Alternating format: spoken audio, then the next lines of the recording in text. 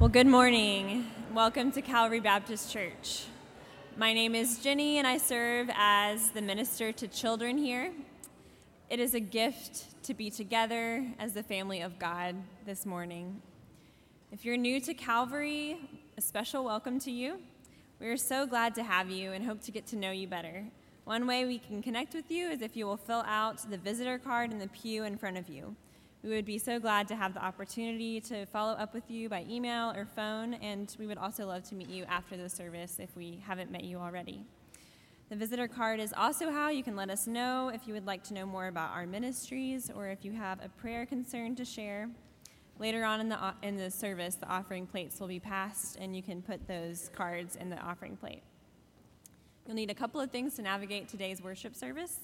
You'll need a folder that looks like this, and these are in the back, or you can raise your hand if you need one.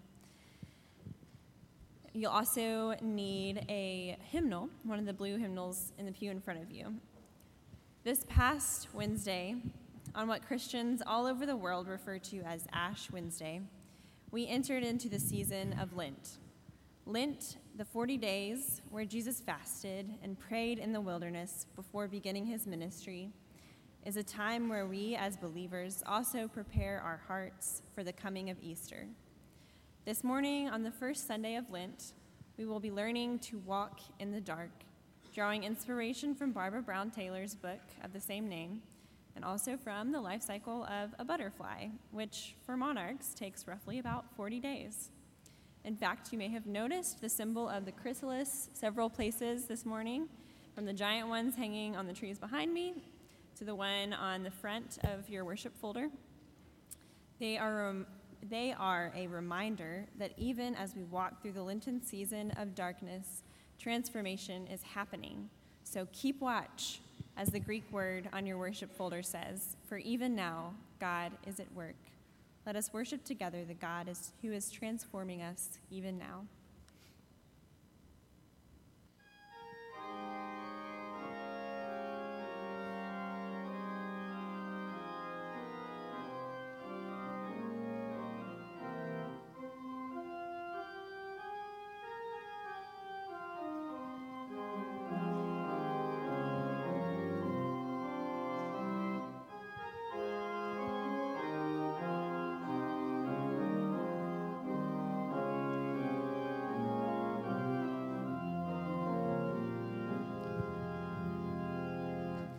Lord, who throughout these 40 days for us did fast and pray, teach us with you to mourn our sins and close by you to stay. As you with Satan did contend, and did the victory win, oh, give us strength in you to fight, in you to conquer sin. As you did hunger and did thirst, so teach us, gracious Lord, to die to self and so to live by your most holy word. And through these days of penitence, and through your passion tide, forevermore in life and death, O Lord, with us abide.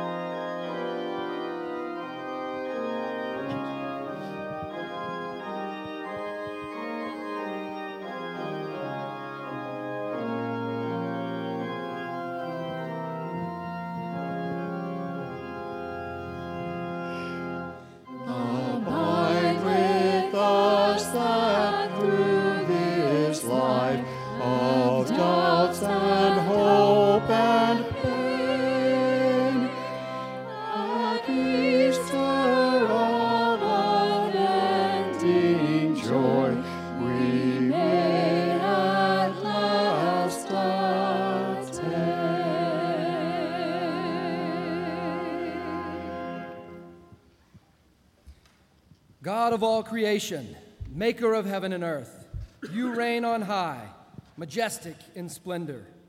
Your light fills the earth. But still there are shadows, darkness that we cannot escape. Remind us that you are present even in the dark, bidden or unbidden, living and active even when we cannot see it. Walk with us, giver of light. In the name of the Father, Son, and Holy Spirit we pray. Amen.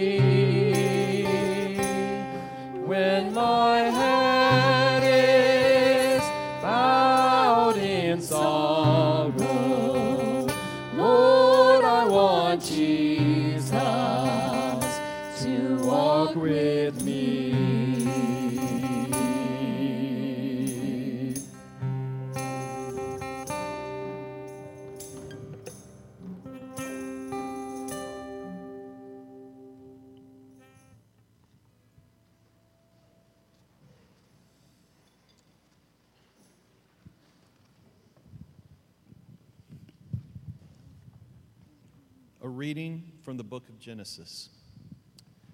Jacob was left alone, and a man wrestled with him until daybreak. When the man saw that he did not prevail against Jacob, he struck him on the hip socket, and Jacob's hip was out of joint as he wrestled with him. Then he said, "Let me go, for the day is breaking." But Jacob said, "I will not let you go unless you bless me." So he said to him, "What is your name?" And he said, "Jacob." Then the man said, "You shall no longer be called Jacob, but Israel, for you have striven with God and with humans and have prevailed." Then Jacob asked him, "Please tell me your name." But he said, "Why is it that you ask my name?" And there he blessed him.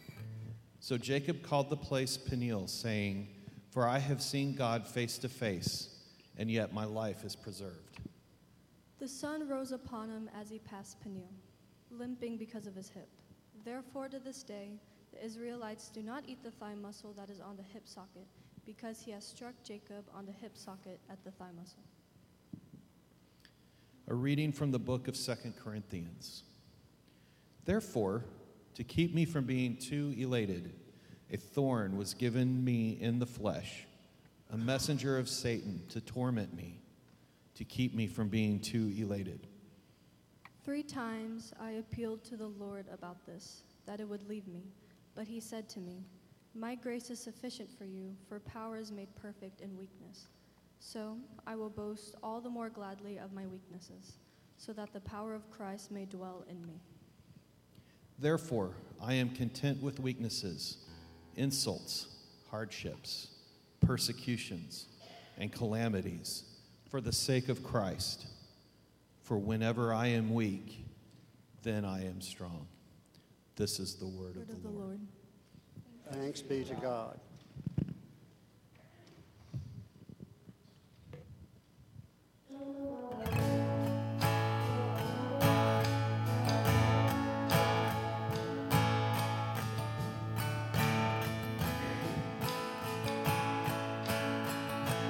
Even though I walk through the valley of the shadow of death, your perfect love is casting out fear.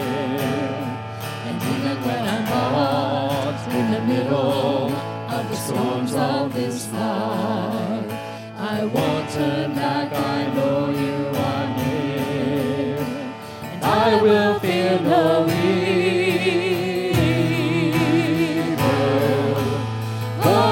God is with me, and if my God is with me, whom then shall I fear? Whom then shall I fear? Oh no, you never let go through the calm and through the storm. Oh no, you never let go. Every high and every low. Oh no, you never let go. Lord, you never let go of me.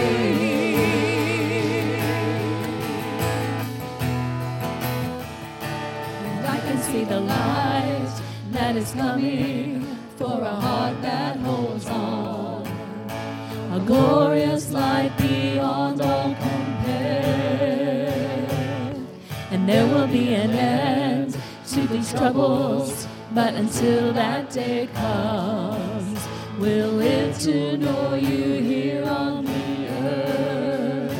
And I will fear no evil, for my God is with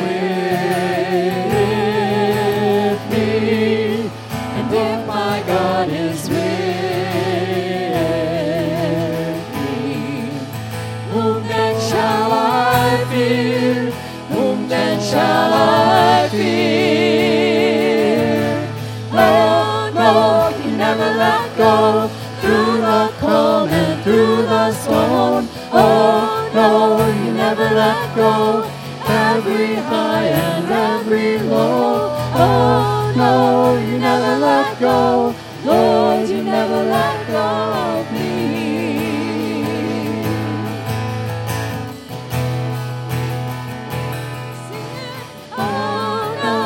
Never let go through the calm and through the storm. Oh no, you never let go. Every high and every low. Oh no, you never let go. Lord, you never let go of me.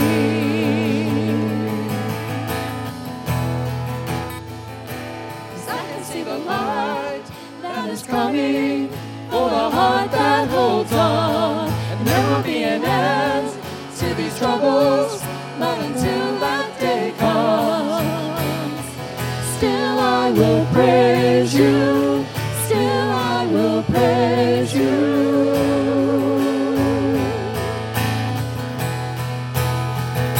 Just I can see the light that is coming for the heart that holds on. And there will be an end to these troubles, but until that day comes, still I will praise you, still I will praise you.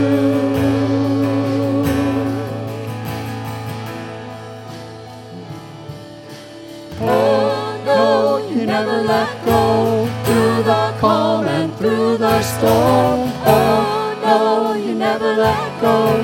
Every high and every low. Oh no, you never let go. Lord, you never let go of me.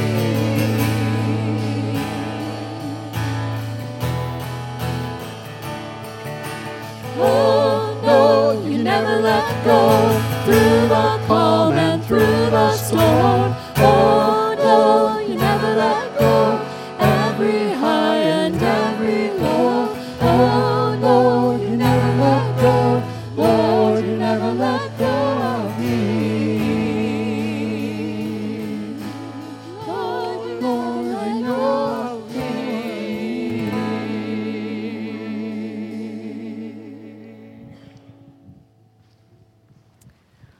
Would the children please come join me at the front for the children's message?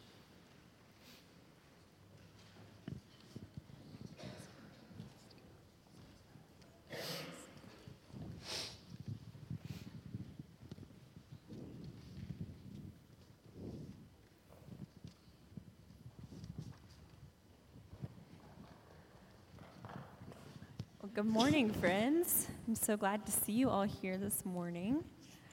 You may have noticed something on the platform behind me. They showed up on Ash Wednesday, and they'll be with us for all of Lent. I also talked about them a little bit in the welcome this morning, and I'm, of course, talking about the chrysalis in those trees. But does anyone know what these creatures were before they were in chrysalis? What do you think? Caterpillars, yeah. If you've read the book, The Very Hungry Caterpillar, you know what's coming. Well, and I just kind of gave it away. But what do you think these creatures are going to be when they come out of those chrysalis? A butterfly. It's pretty cool, right? But a caterpillar can't just become a butterfly without first wrapping itself up in a chrysalis. And that's where it transforms into what God made it to be. Good timing. That one may not be transforming into a butterfly, y'all.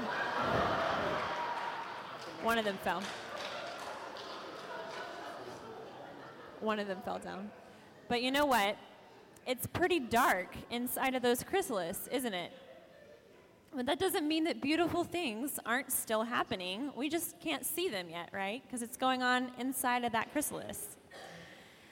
So friends, I want you to remember that God is with you too in times where life might feel dark, in times where you are sad or angry, confused or lonely or scared. God is right there with you, and he can transform even those dark times.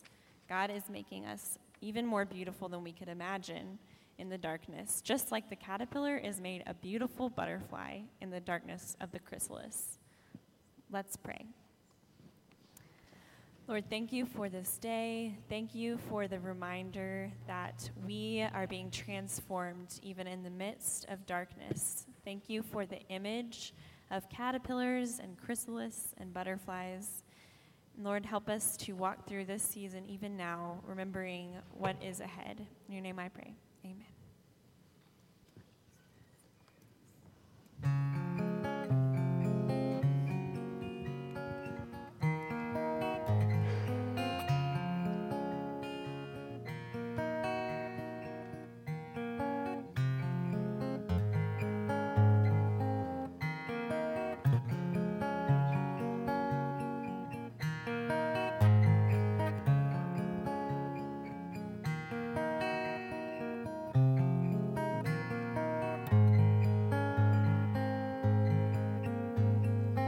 Joyful is the dark, holy hidden God, rolling cloud of night beyond all naming, majesty in darkness, energy of love, word and flesh the mystery proclaiming. Joyful is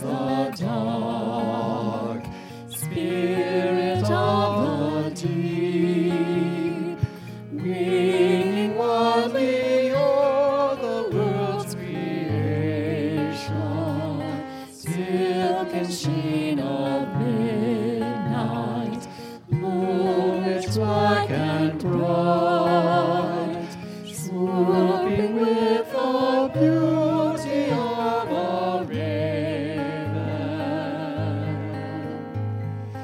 Joyful is the dark, shadows stable floor, angels flicker, God on earth confessing,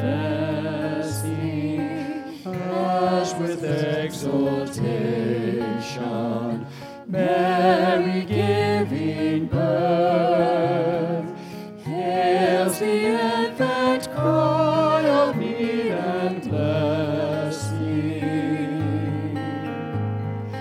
Joyful is the dark, coolness of the tomb, waiting for the wonder of the morning. Never was that midnight touched by dread and gloom. Darkness was the cradle of the dawning. Joyful is the dark, death of love divine, roaring, looming thunder cloud of glory, holy haunting beauty, living, loving God. Hallelujah, sing and tell the story.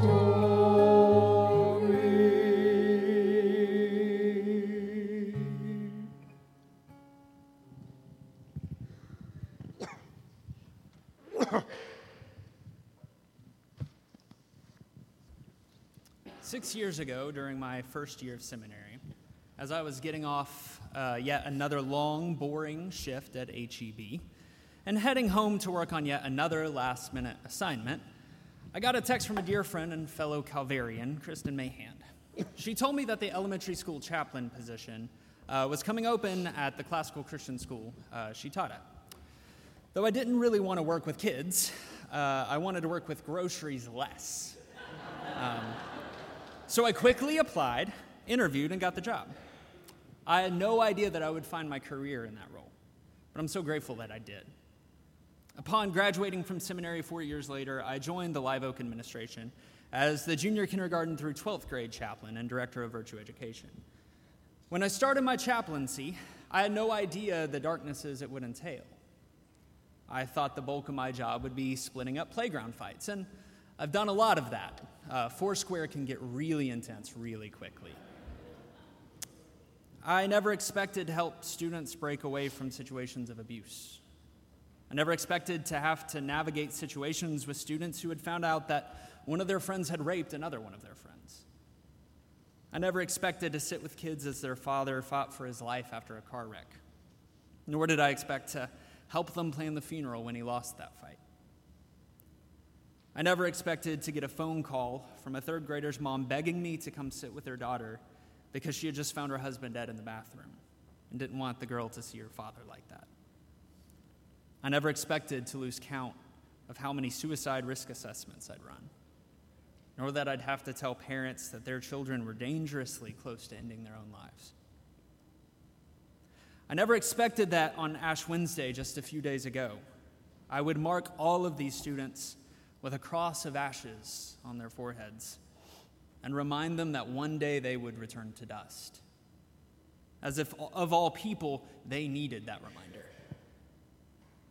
I hesitate to even talk about this because I don't want it to sound like I'm complaining. I absolutely love my job. I also hesitate to talk about it because I don't want it to sound like I'm some kind of hero or savior or even particularly great at it. What I've found is that though I really wish I could just fix these things and take the darkness away from my students, all I can really do is step into the darkness with them. And that's hard because I don't know how to see in the dark either. Over the last few weeks especially, I've come to see my job as that of making space. I can't fix my students' problems. nor can I force them to make the right decisions, nor can I force them into following the God who I believe can, over time, shine light along their way. However, I can make space for them to do those things. I've learned this because that's the only way I can deal with the darkness myself.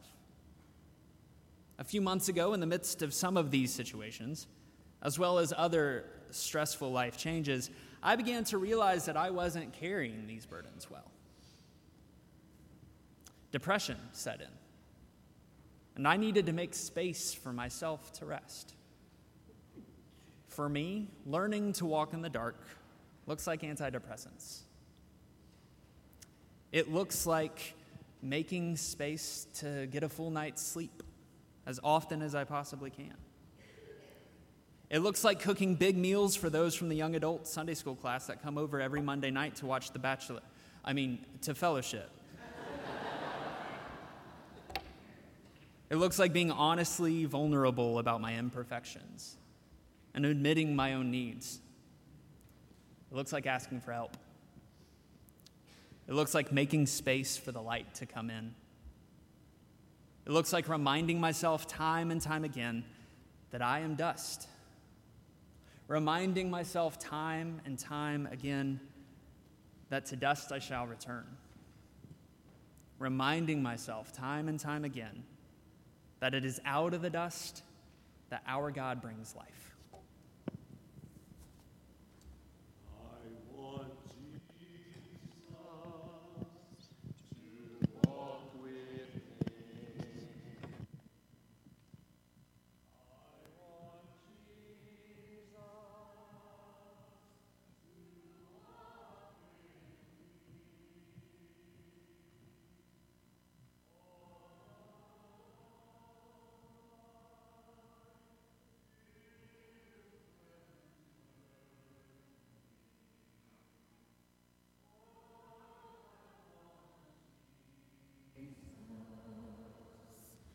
Jesus to walk with me.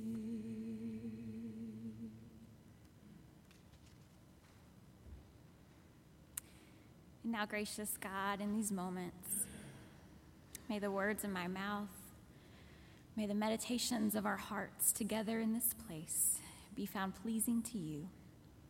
O Lord, you are our rock and our Redeemer. Amen. How many of you would say that you are afraid of the dark? It's actually a pretty common fear, affecting at least 11% of the population. So I would expect a few more hands to go up. It's actually even more common than the fear of heights. And it's true, isn't it, that darkness can transform an ordinary, everyday space into something that seems different than it does in the light of day. For instance, a child's bedroom can be filled with laughter and wonder and imagination in the daytime. But in the dark, every squeak and crack can be nightmare-inducing to a child trying to fall asleep. But it's not just children who experience this phenomenon. Anyone who has been inside this church building in the dark knows what a scary place it can become, too. Calvary transforms from being a space filled with worship and shared meals and singing and conversation to a place that can feel quite haunting when the lights go out. And then when John Hunt hides these creepy clown dolls in the ceiling tiles of your office, that makes it all the more disturbing. But what is it that we are really afraid of? Is it the absence of light, or is it something else? Psychologist Alicia Clark says that darkness impairs our vision, which makes us inherently uncomfortable. And so she says we are not so much afraid of the dark as we are afraid of what is in the dark that we cannot see. Our minds begin to wander with all different kinds of possibilities of what might be lurking around the corner, what in the world made that creaking sound, or what may be hiding in the closet or underneath the bed or in the ceiling tile above my desk. But actually, this way of thinking about the darkness has been passed down to us from generations. Simon Rego, who's the chief psychologist at the Einstein College of Medicine in New York, says that fear of the dark is likely evolutionary, that our earliest ancestors were more at risk of being confronted by predators in the dark when enemies could best catch people by surprise, so the fear has legitimate origins. We tend to feel more uneasy in situations when we are vulnerable to being attacked, and for our earliest ancestors, this was much more likely to happen in the dark, which is exactly what happens in today's scripture reading, when Jacob is suddenly attacked by a stranger in the dark. But it's important to know some of the backstory that has led up to this moment. You may remember the story of Jacob and his twin brother Esau. Jacob is known for stealing the birthright of his brother Esau by tricking their father Isaac into giving him the blessing that was intended for his brother, who was the firstborn child. And the last words that Jacob has heard from Esau in Genesis 27 are that Esau is planning to kill Jacob for what he has done. Several years later, Jacob sends word to his brother Esau that he's coming to see him, hoping he can finally make things right between them. And Esau immediately responds with an army of 400 men. He means business. And so Jacob, who is rightfully terrified, sends his servants to take a portion of his inheritance as gifts to Esau, hoping this might help to win him over. But when he hasn't heard back from Esau, he then takes his wives, and yes, that's wives plural, and his children to cross the river and send them up ahead, which seems pretty sketchy to me that he would send his family to go on up ahead toward this army of 400 men. But then again, Jacob always has a trick up his sleeve. His name literally means heel because he came into the world with his hand wrapped around his brother's heel, and he's been trying to outsmart him ever since. So finally, Jacob is alone in the dark, when all of a sudden, Jacob can't balance on his own two heels quite so easily and is knocked down by a stranger who begins to wrestle with him in the middle of the night. Now, we are never told the stranger's name, but he is quite the rival for Jacob, strong enough to knock his hip out of joint. Jacob asks him twice to reveal himself, but the stranger won't say his name. Until the morning light begins to come, and Jacob is still hanging on, and the stranger finally says to him, "Okay, let me go. It's almost daylight." It's as if the stranger knows he can't be seen by the light of day.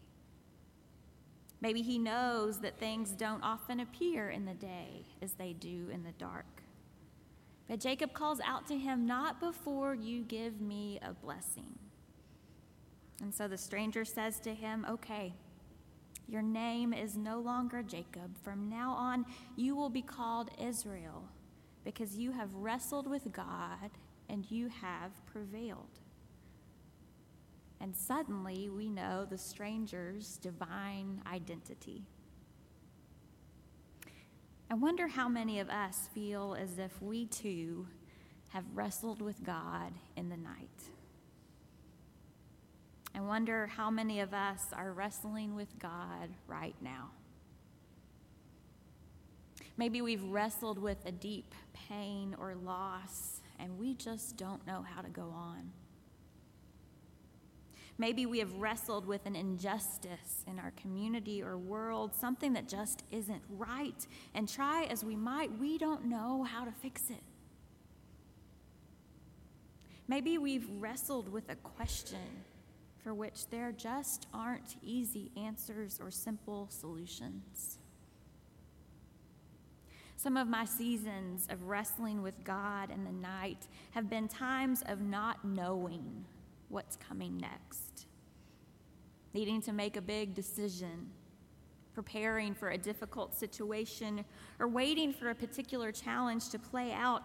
It's not knowing what is coming or when it is coming that keeps me tossing and turning in the middle of the night because I feel so out of control.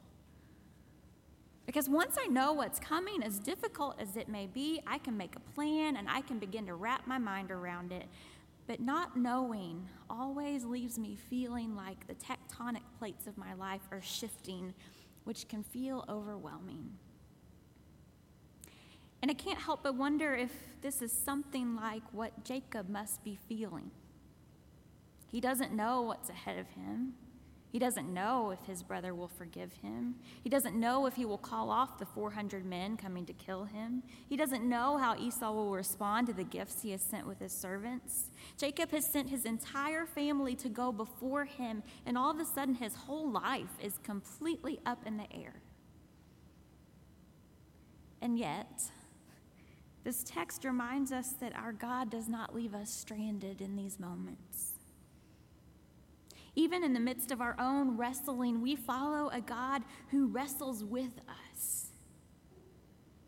Like Jacob, our God shows up with us in the middle of the night, unannounced, and stays by our side until daybreak. But then what do we do with the fact that Jacob evidently wins the fight against God? I mean, does that mean that God in turn loses? And if so, what does that say about God? Carl Gregg says this story tells us about a God who takes the form of a human, a God who is humble enough to have self-limited power in order to meet humans on a level playing field. This seems like an odd sort of deity, he says, of this Old Testament text, but this God sounds quite familiar to us, especially as we begin this Lenten journey with Jesus toward the cross. And the new name that this God gives Jacob is Israel, which literally means God strives. Jacob's very name now indicates that his God, the God of his ancestors, is one who is willing to enter into the fray and to strive with human beings. His God is the one who will stay up with him in the night, who will wrestle with him in the midst of doubt and fear, and who will bless him in the morning because the God of Israel strives with him. But even though he may have won the fight, this experience does not leave Jacob unchanged. Yes, he has been blessed, but the text says that because of this encounter with God in the night, Jacob will always walk with a limp. And isn't that true of our own experiences in the darkness as well? Even with God by our side, when life becomes hard, it can't help but to change us. Experiences of pain and loss change something about us that will never quite be the same again. I once had someone tell me that after a significant experience of pain in her life, the skills that she had once worked so hard on developing throughout her life suddenly changed.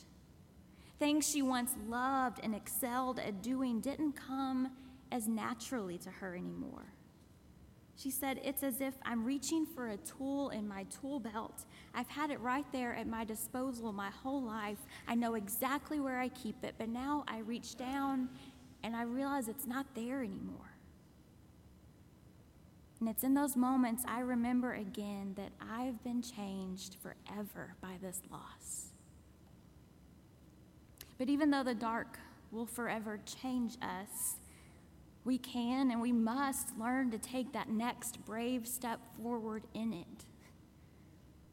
Writer Anne Lamott says it this way. She says, "If you haven't already, you will lose someone you can't live without, and your heart will be badly broken. And the bad news is that you never completely get over the loss of your beloved. But there is also good news. They live forever in your broken heart that doesn't seal back up. And you come through. It's like having a broken leg that never heals back perfectly, that still hurts when the weather gets cold, but you learn to dance with a limp. Friends, how have your times in the darkness changed you? Or how are they changing you? What have you gained from wrestling with God in the night, and what have you lost?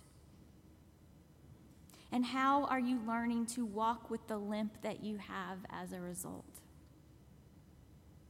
Please hear me out here, because I do not want to say that everything happens for a reason, or that the awful, heartbreaking things that happen in our world are all just part of God's perfect plan for our lives, because I can't look you in the eye and say any of those things, and I don't believe them, not for 1 second.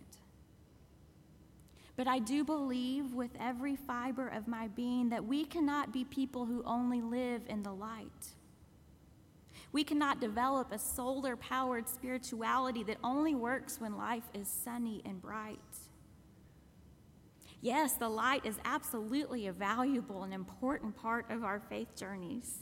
Here at Calvary, we spent the season of Advent watching and waiting for the light, progressively lighting the candles of our Advent wreath each week. We spent January living in the light and considering our challenge to carry Christ's light with us into the world. But now and for the next 6 weeks, we will spend the season of Lent in the darkness, realizing that there will come some times in our journeys where there is no light in sight, and there are some lessons from God that you and I can learn only in the dark. That is why I think you and I must do the hard work of developing a faith that is absolutely well acquainted with the dark, so that when darkness comes, and believe me, it absolutely will, we will know how to take that next brave step forward, even if it means learning to dance with a limp. Barbara Brown Taylor says it this way in her book, Learning to Walk in the Dark. She says there's a lot of what happens these days that I would call spiritual bypassing, where one offers a religious formula that will help you stay on top. But I cannot sell out the Christian message, which at its heart says that when the bottom drops out and you're screaming out to God, there's more. It says that if you are willing to enter the cloud of unknowing and meet God in the dark, maybe even in the dark of a tomb, you might be in for a surprise. She later says, I have learned things in the dark I never could have learned in the light, things that have saved my life over and over again. So there is really only one logical conclusion here. I need darkness as much as I need light. And you know, if the psychologist I quoted at the beginning is right, if we aren't necessarily afraid of the dark as much as we are afraid of what our eyes cannot see in the dark, perhaps we need to spend this season of Lent allowing our eyes to adjust a bit. Because when all the lights go out and the room goes dark, at first you can't see anything at all. But over some time, you begin to make out some figures and some shapes. You can hold your hand in front of your face and slowly start to make the outline.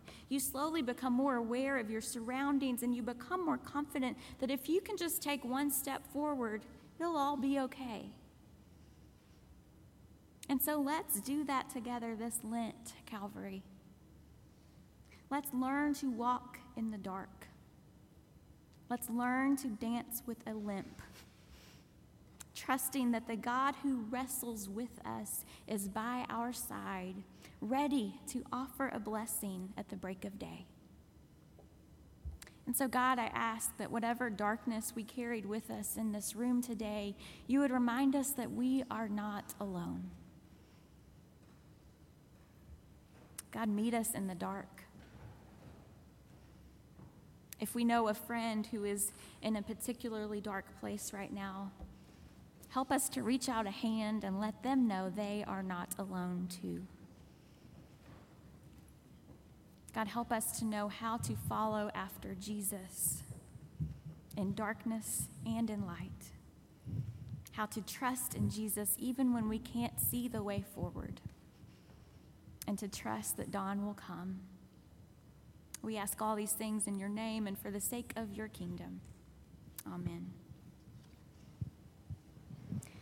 Well, if you're not sure how to take that next step forward in the dark, our ultimate guide for this kind of work is Jesus. Jesus invites us to trust and to follow him in these moments. And if you would like to talk more with one of our ministers about that, we would love to visit with you in the back of the sanctuary. Or maybe you would like to become part of our faith community here at Calvary, where we seek to follow Jesus together in light and darkness and all the times in between in the best ways we know how. We would love to welcome you into our church family today. However God leads you to respond, our ministers will be in the back of the sanctuary, ready to visit with you and pray with you as we continue in worship.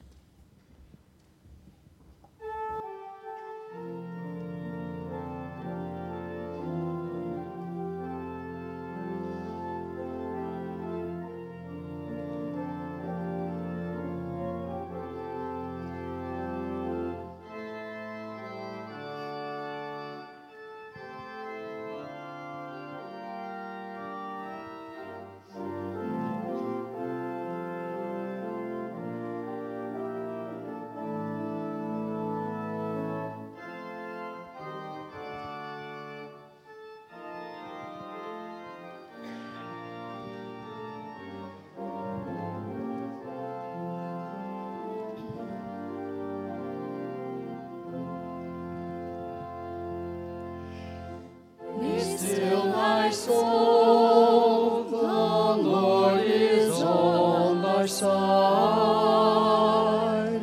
Bear patiently the cross of grief or pain. Leave to thy God to order and provide. In every change He faithful will remain. Be still, my soul, my best, thy heavenly friend. Through thorny ways leads to a joyful end. Be still, my soul, thy God doth undertake to guide the future as he has the past. Thy hope, thy confidence that nothing shake. All thou mysterious shall be bright at last. Be still, my soul, thy waves and winds shall know. His voice who ruled them while he dwelt below. Be still, my soul, the hour is hastening on, when we shall be forever with the Lord. When disappointment, grief, and fear are gone, sorrow forgot, the purest joys restored. Be still, my soul, when change and tears are past. All safe and blessed we shall meet at last.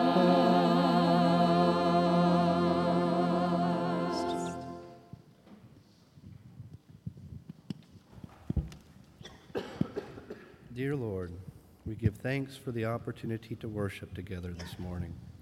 We are thankful for the peace that comes only from knowing you. In moments when this world looks dark, we remember that you are still present and you are the light of the world. Let us give our offerings to you with a joyful heart, thankful for this opportunity to participate in the work you are doing through our church. In Jesus' name, amen.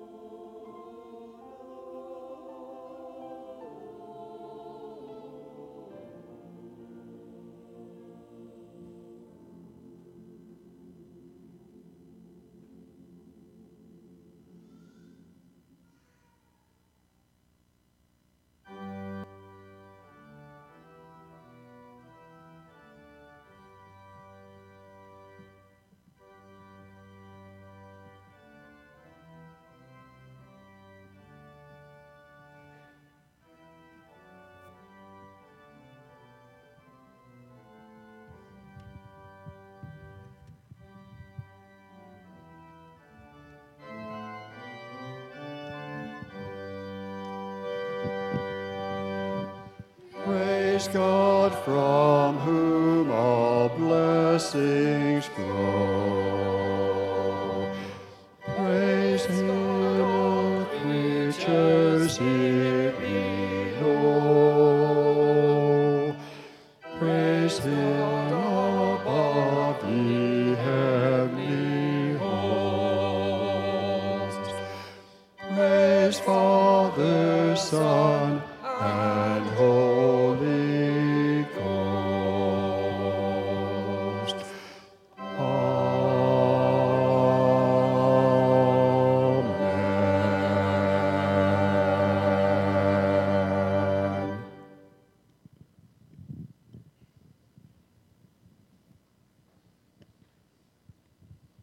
Calvary, as we go today, a few things to remember. First, I just wanted to say thank you to everyone who joined us for Ash Wednesday. I think it was about double what we normally have, and it was such a meaningful way to begin the Lenten season together. So thank you for being part of that. I encourage you to look at your announcement sheet, lots of information about things that are coming up in the life of the church. This Wednesday, we're having another student preaching series, and this week is Juliana Maricino. Juliana is our intern through the Center for Church and Community Impact at the Garland School of Social Work. And so she's been doing a lot of work with John Hunt and with the missions team and Samaritan Fund team, but many of us haven't met her. Would love for you to be there Wednesday night to encourage her in her call to ministry. And then last announcement, Lebanon. If you are at all interested in journeying with us this summer, talk to John Hunt. I know he would be thrilled to share more about that. I know folks who have been on that trip before would be thrilled to share more. We are really hoping to take a strong team from Calvary this summer and would love to talk to you about that. Well, please join me in this benediction. Friends, may the God who calls you from this place journey with you as you go. May God delight in you with joy, bringing unimagined graces. Walk with you in darkness, shining light along your way. May God be close to you in pain, giving strength for every moment, and comfort you in fear, granting courage to be brave. May God's love surround you. May Christ's mercy astound you, and may the Spirit abound in you, so that you live in the fullness of the God who is with us always. Amen.